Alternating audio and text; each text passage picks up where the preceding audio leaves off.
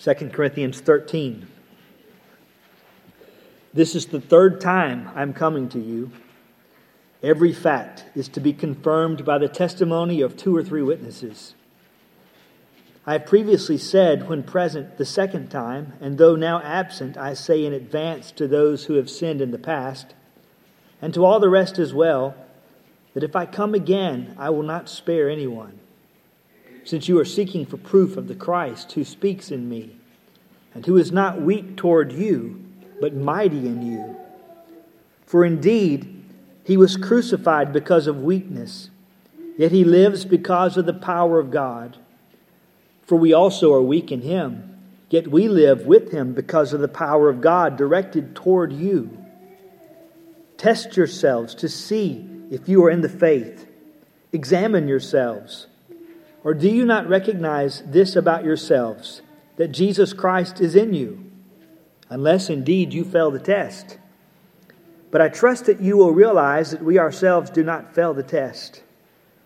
Now we pray to God that you do no wrong, not that we ourselves may appear approved, but that you may do what is right, even though we may appear unapproved. For we can do nothing against the truth, but only for the truth. For we rejoice when we ourselves are weak, but you are strong. This we also pray for, that you be made complete. For this reason I am writing these things while absent, so that when present I need not use severity, in accordance with the authority which the Lord gave me for building up and not for tearing down. Finally, brethren, rejoice. Be made complete. Be comforted. Be like-minded. Live in peace. And the God of love and peace will be with you. Greet one another with a holy kiss. All the saints greet you. The grace of the Lord Jesus Christ and the love of God and the fellowship of the Holy Spirit be with you all. Let's pray. Father, again, we gather together around your word, and God, we pray that we come with hearts and minds open to hear your truth and to conform ourselves to it. We pray, God, that you would speak to us and that we would be ready to hear, like little birds in a nest with a mouth open, God, that we would be hungry. God, we thank you for what we've seen over the past months in this letter of 2 Corinthians. And we pray, God, that the things that we've seen would not prove just to be information to be stored away for some other time, but God, that our view of what the ministry is, of what a Christian is, of how to respond to those who are struggling, and God, so many other things, that they would be impacted and changed by the example that we see lived before us by the Apostle Paul through the pages of this letter. God, we thank you that you've preserved it for us, and that we not only have your word given to us by the inspiration of the Holy Spirit, but we also have these sections of Scripture in which Paul pours out his heart and reveals so much about his care and concern for the church. Father, we thank you for the body that you've given to us here. God, what a privilege it is to be a part of your bride. God, we pray that you would help us to esteem the church as we ought, because we esteem you as we ought. And we pray, God, that our love for her would be a reflection of our love for you. God, we pray for the members that make up this body. We pray, God, that you would continue to establish us and strengthen us. Make us, God, to be zealous for our Lord. We pray in Jesus' name. Amen. Well, I thought we might actually finish tonight, but we won't. We will look at the first 10 verses, Lord willing, but there's too much in those last few verses to really include it without just saying, there it is. So we'll get to that hopefully next week. Tonight, though, as we look at these final 10 verses, there is a final warning that Paul gives and kind of an ongoing hope.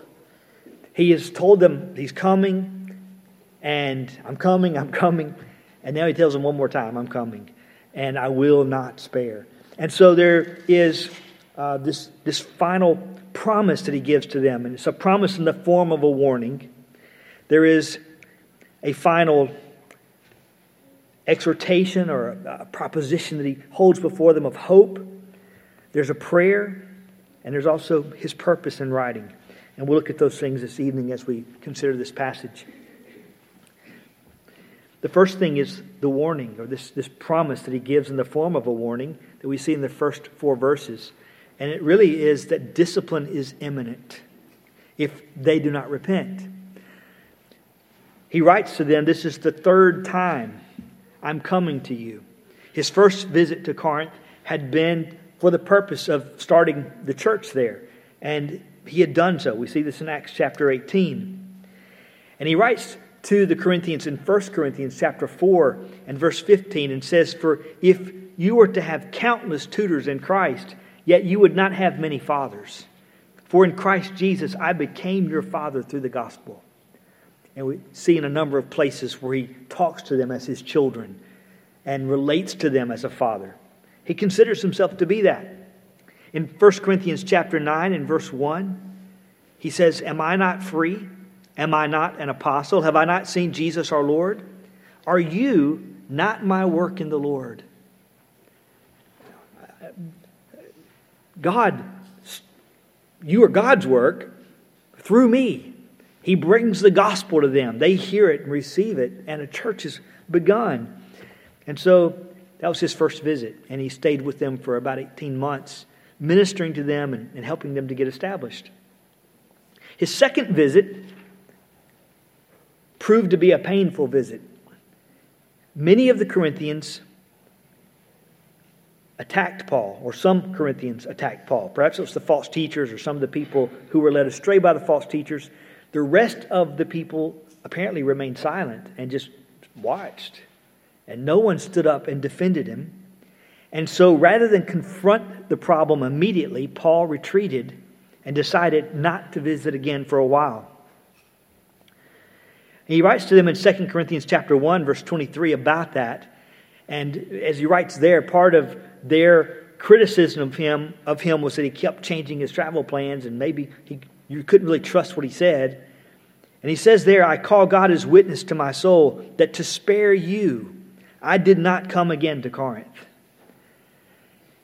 Now he tells them, I'm about to come again, and I will not spare anyone. So he's waited on purpose, giving them time to repent, but they've had time now. And he's coming, and when he comes, he will come to discipline if they have not repented. He also writes in 2 Corinthians chapter 2 and verse 1, I determined this for my own sake, that I would not come to you in sorrow again. His second visit had been a sorrowful visit, painful. He doesn't want it to be that again. He wants to find them repentant for their sake, for his sake. After his second visit, he wrote to them a letter. He refers to it in chapter 2 of this letter. It's a tearful letter. And he also sent Titus to see how they would respond. You'll remember that the majority of the people had repented, and Titus comes back with a good report, but there are still some holdouts. And so from chapter 10 through chapter 13 of 2 Corinthians, he specifically addresses them. And his language becomes much more pointed as he calls them to repent and warns them. You know, you want to see me bold. You really don't.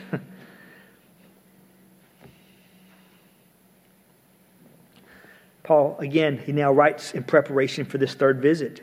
And he picks up a point that he introduced in chapter 12 and verse 14, where he said, here, for this third time, I'm ready to come to you. And then there's almost like a parenthesis.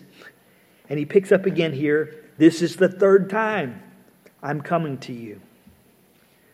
It's his desire to come and strengthen them, but if they've not repented, he promises that he will come to discipline them. And though he will come and discipline, he will not do so in an arbitrary way. And so as he continues in verse 1, he actually quotes from the Old Testament. Every fact is to be confirmed by the testimony of 2 or 3 witnesses. There are some people who understand that verse to be kind of an oblique reference to his visits. 2 or 3 witnesses. I visited 2 times. This is going to be my 3rd visit. And it's as if those visits are the witnesses. But that doesn't seem very natural to the text, and it doesn't really have anything to do with what the Old Testament was saying. He's quoting from several passages in the Old Testament that make reference to this. One is in Numbers 35:30. If anyone kills a person, the murderer shall be put to death at the evidence of witnesses. But no person shall be put to death on the testimony of one witness. In Deuteronomy 17:6, on the evidence of 2 witnesses or 3 witnesses, he who is to die shall be put to death. He shall not be put to death on the evidence of one witness. And again in chapter 19 and verse 15 of Deuteronomy, a single witness shall not rise up against a man on account of any iniquity or any sin which he has committed. On the evidence of 2 or 3 witnesses, a matter shall be confirmed. There's a lot of wisdom in that. Not only for the Old Testament, but for our own day. And sadly, that's not always the case. It's necessary to have 2 or 3 witnesses. Sometimes the accusation is enough, isn't it? Especially in the kind of the press. But this Old Testament principle is one that's brought directly into the New Testament by Christ. He tells us, he confirms it, if you will, by his own words, as if he had to.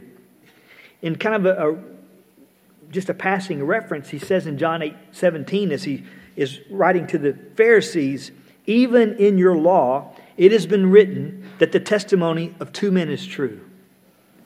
And then he talks to them about the testimony they've received concerning him.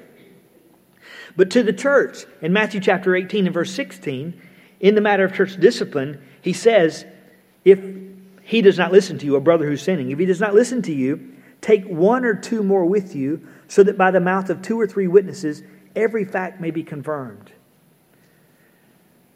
So he's bringing that principle from Deuteronomy into the New Testament and the church. Here's how this would apply in this situation. Paul later takes the same thing and applies it to accusations against elders in 1 Timothy chapter 5, verse 19. Do not receive an accusation against an elder except on the basis of 2 or 3 witnesses. Be easy for someone to make a spurious accusation that has no merit. And if you receive every accusation like that, you can ruin a person.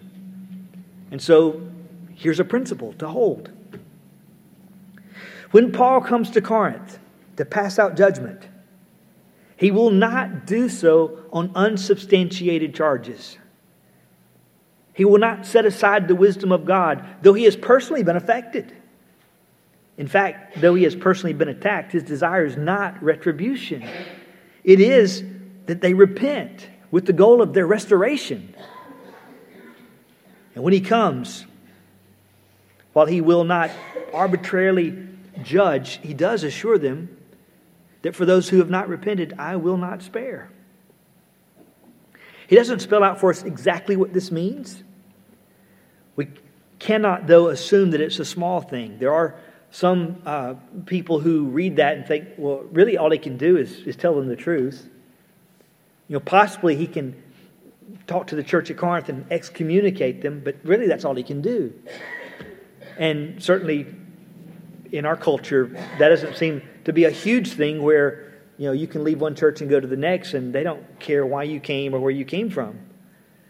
But I don't think that it's just that. I think there's more to it than that. His language, I will not spare, suggests that he will be prepared to be very stern in the exercise of his authority as an apostle of Christ Jesus. And he has an authority as an apostle that we don't have today. Remember in 1 Corinthians 5? In that situation of gross immorality, Paul told the church at Corinth, put him out. But he didn't just say that.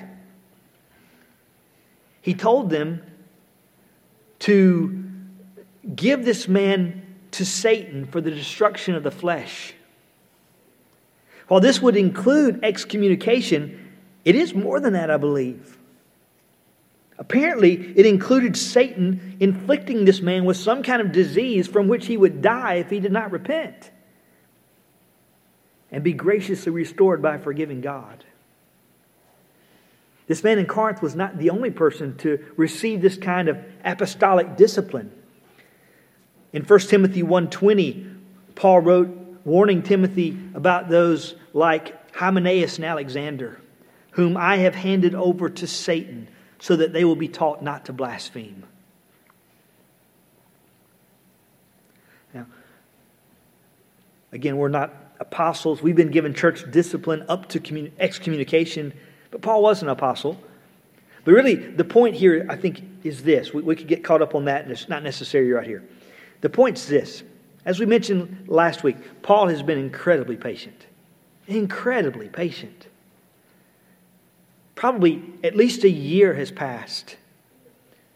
At the end of chapter 12, he mentions some sins he's afraid he's going to find there. And there's some of the same sins that we read about in 1 Corinthians. So he's waited. He's waited. But there is an end to patience. It's not that Paul has reached his breaking point. It's not that you pushed him too far. But it is that there comes a point where, for the sake of the gospel, for the good of the church, sin has to be reckoned with. They've been warned. They've been warned. They've been called to repent. And if they will not, if they remain resolute in their sin, then it must be dealt with. Judgment has been delayed. When judgment is delayed, some people are tempted to think it's never coming. Some people profit from it, some people don't. Some people decide judgment isn't coming. Everything remains the same since the beginning of the earth. Nothing changes. Where's the promise of His coming? Peter writes. And that's a foolish way to think. It's a dangerous thought. But because some people think that way, delayed judgment is not always a mercy. Sometimes it's a sign of wrath. Sometimes delayed judgment is wrath because the waiting, the forbearance, actually results in the opportunity for storing up more sin until the full measure of wrath is poured out. If delayed judgment is not always a sign of mercy, but sometimes of wrath, then we must also conclude that sharp, quick judgment is often a great mercy. We don't really welcome that idea, especially if it's applied to me.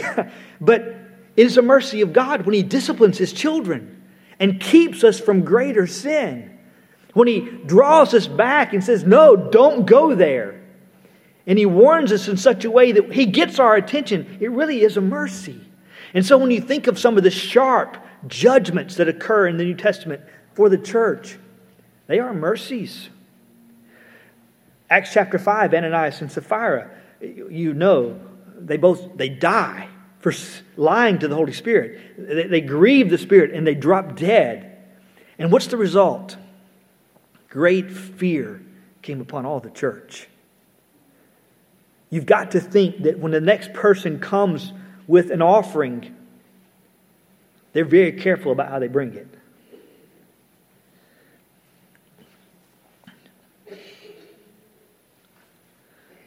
God tells us that it is His love that moves Him to discipline His children. It's not that He's being mean, that He enjoys, the rod. It's for love. And when He lovingly disciplines us, it is a kindness from our Heavenly Father who treats us as His own.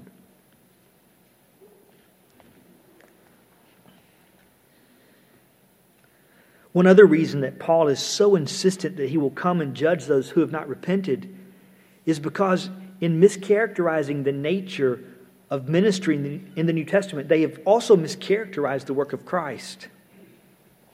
Verse 3 and 4, he says, "Since you are seeking for proof of the Christ who speaks in me and who is not weak toward you but mighty in you, for indeed He was crucified because of weakness.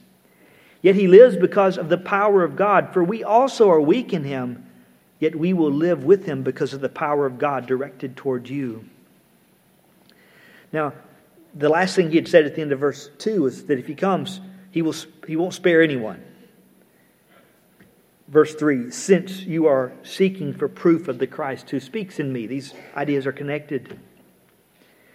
Their thinking was so twisted, so misdirected, that the idea of gentleness and meekness didn't mean much to them. What they were impressed with was manifestation of power, even if that power exploited them. So in chapter 11 and verse 20, he says, "You tolerate it if anyone enslaves you, anyone devours you, anyone takes advantage of you, anyone exalts himself, anyone hits you in the face. You tolerate this." Oh, there's power. But if they keep insisting on seeing a demonstration of power, they may not like what they see. "I will not spare anyone."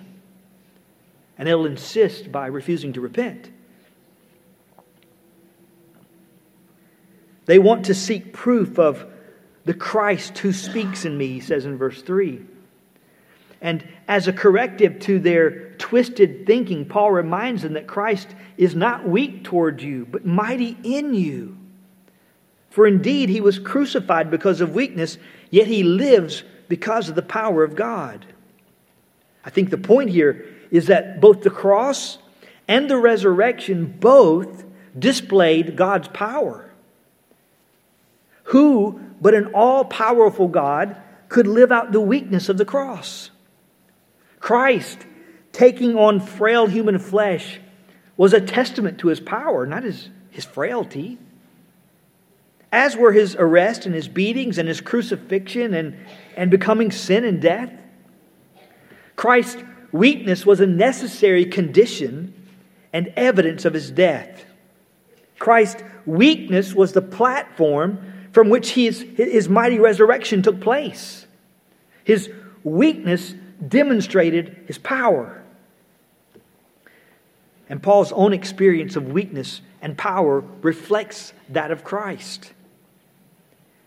At the end of verse 4, he says, "For we also are weak in Him, yet we live with Him because of the power of God directed towards you." Now, there are some aspects of resurrection power, we could say, that are operating in us today. I mean, we've been made alive in Christ. We have been raised with Him.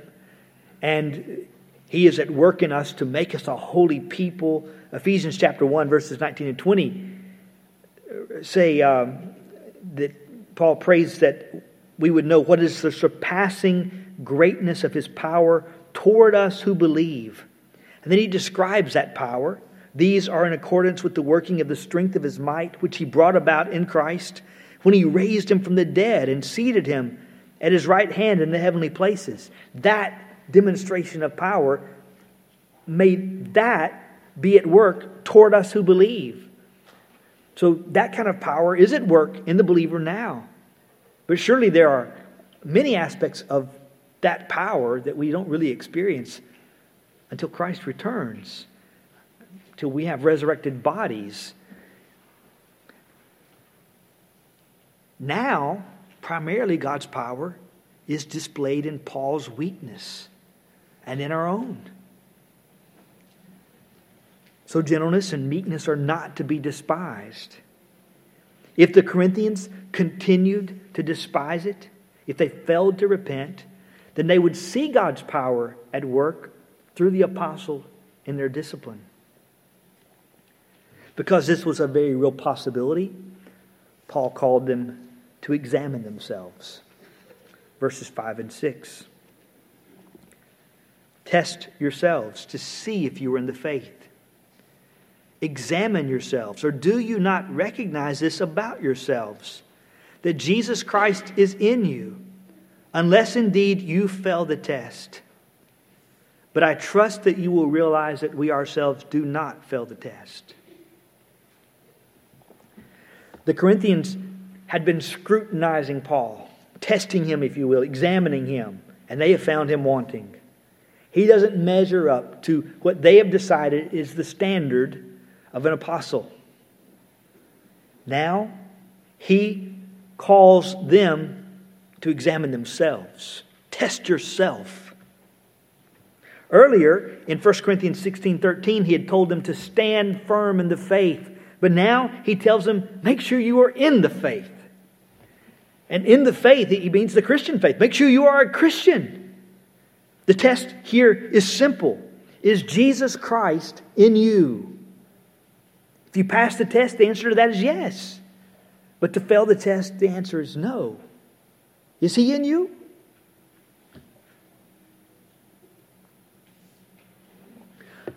Now there are places in Scripture where we're given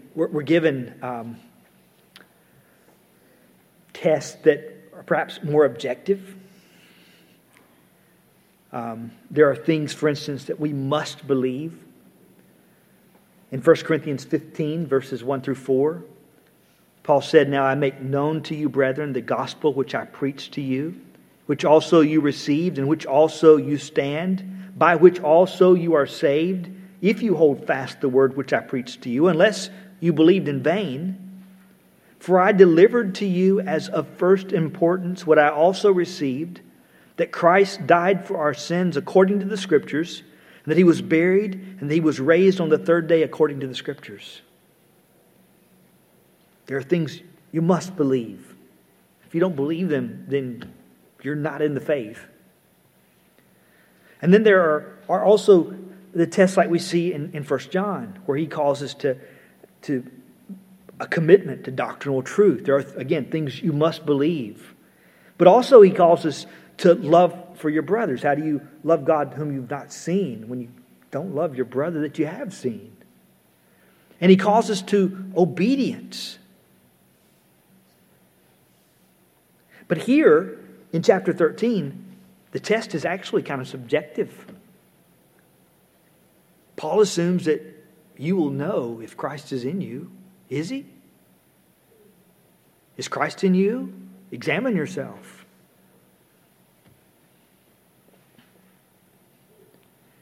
If they say no, it'd be kind of shocking. But it would also mean they don't have any ground to accuse him of anything.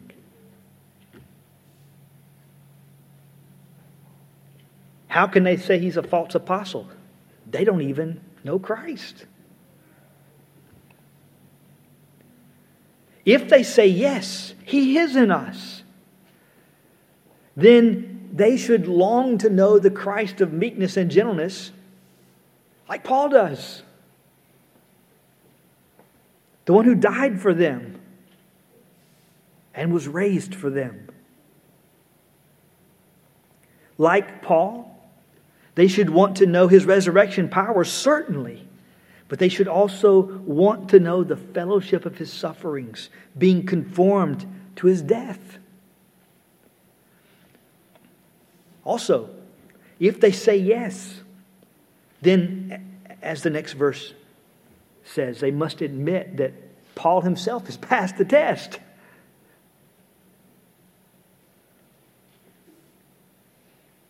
He's the one who has led them to this crucified Christ. And they say, yes, Christ is in us. Well, here's your father in the faith. Are you going to say he doesn't know God? That he's not fit to be an apostle? But also, if they recognize that the meekness and gentleness of Christ are actually wonderful qualities by which they have come to know Him, then they must recognize that about Paul also. So Paul's warned them with the promise that he will not spare. He's offered them, though, this hopeful exhortation to examine themselves with the expectation that they will find that Jesus Christ is in you. Now he moves to his constant prayer, verses 7 through 9. I've already mentioned how we've seen previously his patience. It's seen here again. He's been criticized, humiliated, slandered, rejected. He could have just stopped praying for the Corinthians. His prayers for them could have changed drastically. God, show those Corinthians, vindicate me. But listen to how he prays for them. Here's the substance of his prayer as he gives it to us in verse 7. Now we pray to God that you do no wrong.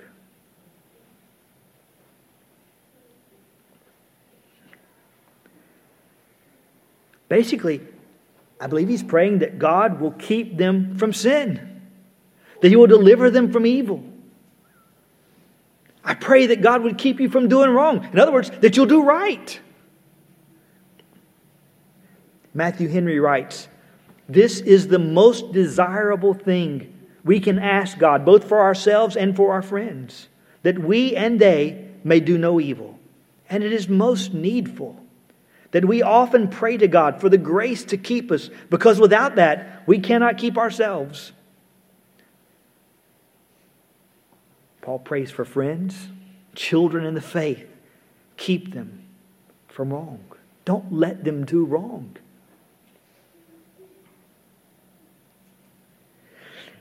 And he doesn't ask God for this so that he will be proved right. God, you know I'm right, so fix them so everybody else will see I'm right, so they'll understand I'm right. Well, he does it because it's the right thing to do. He does it because it would glorify God. He does it because it's good for the Corinthians.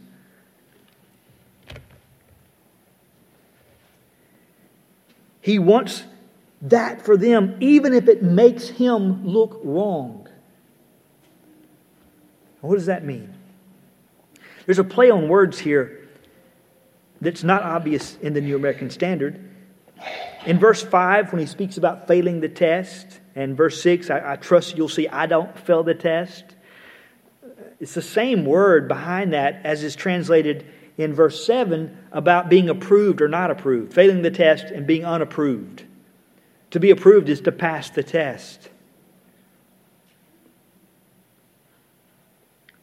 The ESV does a better job of using the same word in both places. So verse 7 in the ESV says it this way: "We pray to God that you may not do wrong, not that we may appear to have met the test or be approved, but that you may do what is right, though we may seem to have failed or be unapproved." Even if it appears that we have failed the test, and the test, by the way, is the Corinthians' test, not Paul's own test about being a Christian. The Corinthians' test about being fit to be an apostle and demonstrating power. Even if it appears we failed that test, we want you to do no wrong. We want you to do what's right.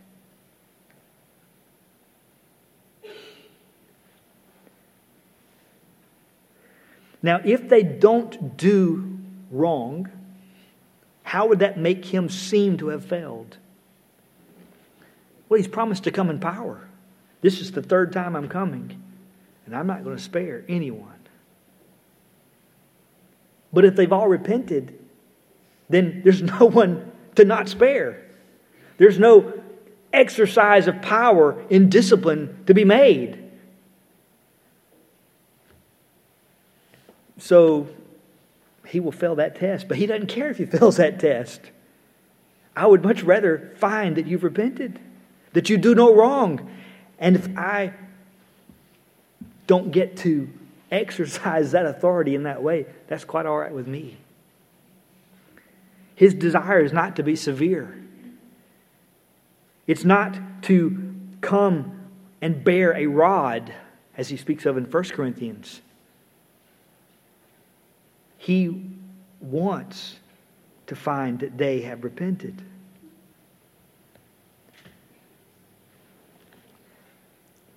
And he reminds us of this again in verse 10 as he speaks of his purpose, and it is a purpose that we've seen already. It's a steadfast purpose throughout the letter. In fact, do you remember this from chapter 12, verse 19?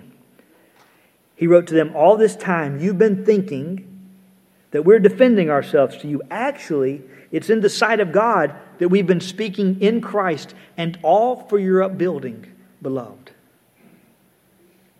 Everything we've said, even though you think I'm defending myself and trying to get in your good graces, really what I'm doing is trying to strengthen you. Well, in verse 10, he still insists he's been at work for their building up. "For this reason I'm writing these things while absent, so that when present I need not use severity, in accordance with the authority which the Lord gave me for building up and not for tearing down."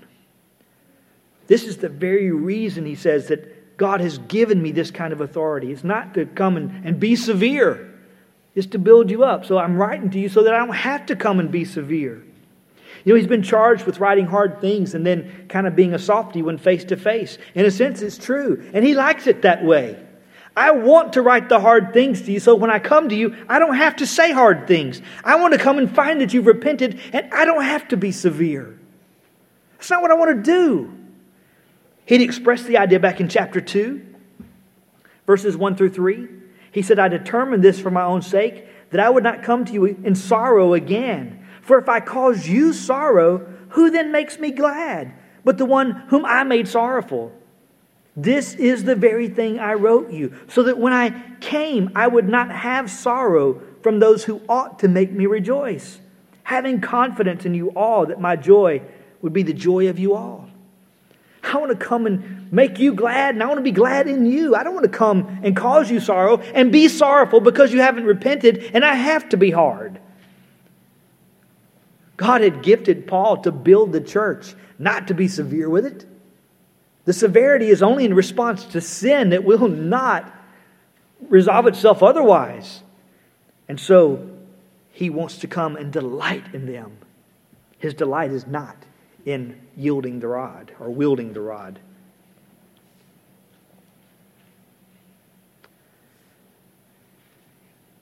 It's the thing he said in verse 9 of chapter 13 here.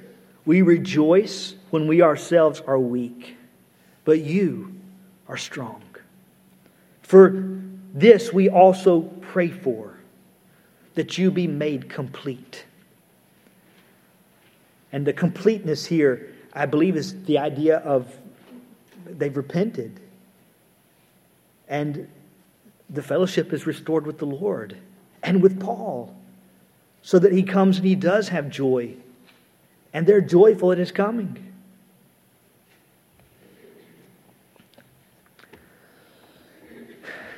We don't know the outcome of this letter.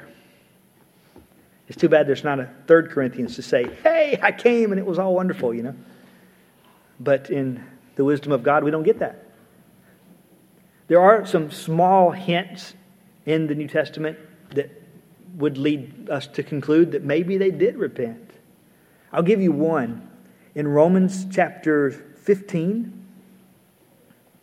verses 26 and 27, he writes, "For Macedonia and Achaia have been pleased to make a contribution for the poor among the saints in Jerusalem. Yes, they were pleased to do so, and they are indebted to them. For if the Gentiles have shared in their spiritual things, they are indebted to minister to them also in material things." You remember chapter 8 and 9? He is reminding them of the pledge they'd made for this collection for the saints in Jerusalem. And if the rift continued, if he came and it was another awful visit and he has to retreat again, or if he comes and he disciplines, you have to wonder how ready they'd be to send him on with money for the saints in Jerusalem. But they do, and evidently gladly so.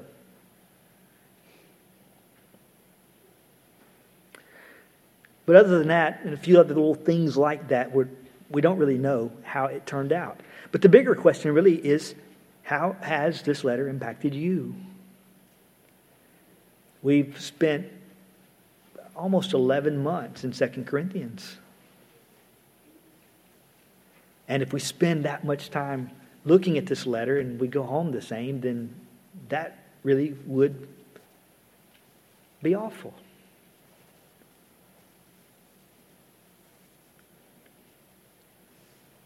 Second Corinthians is a real warning to the church.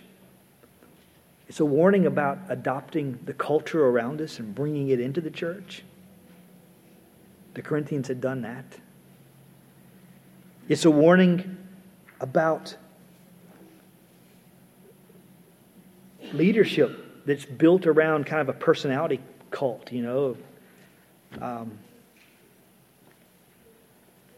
The Corinthians were really impressed with some people.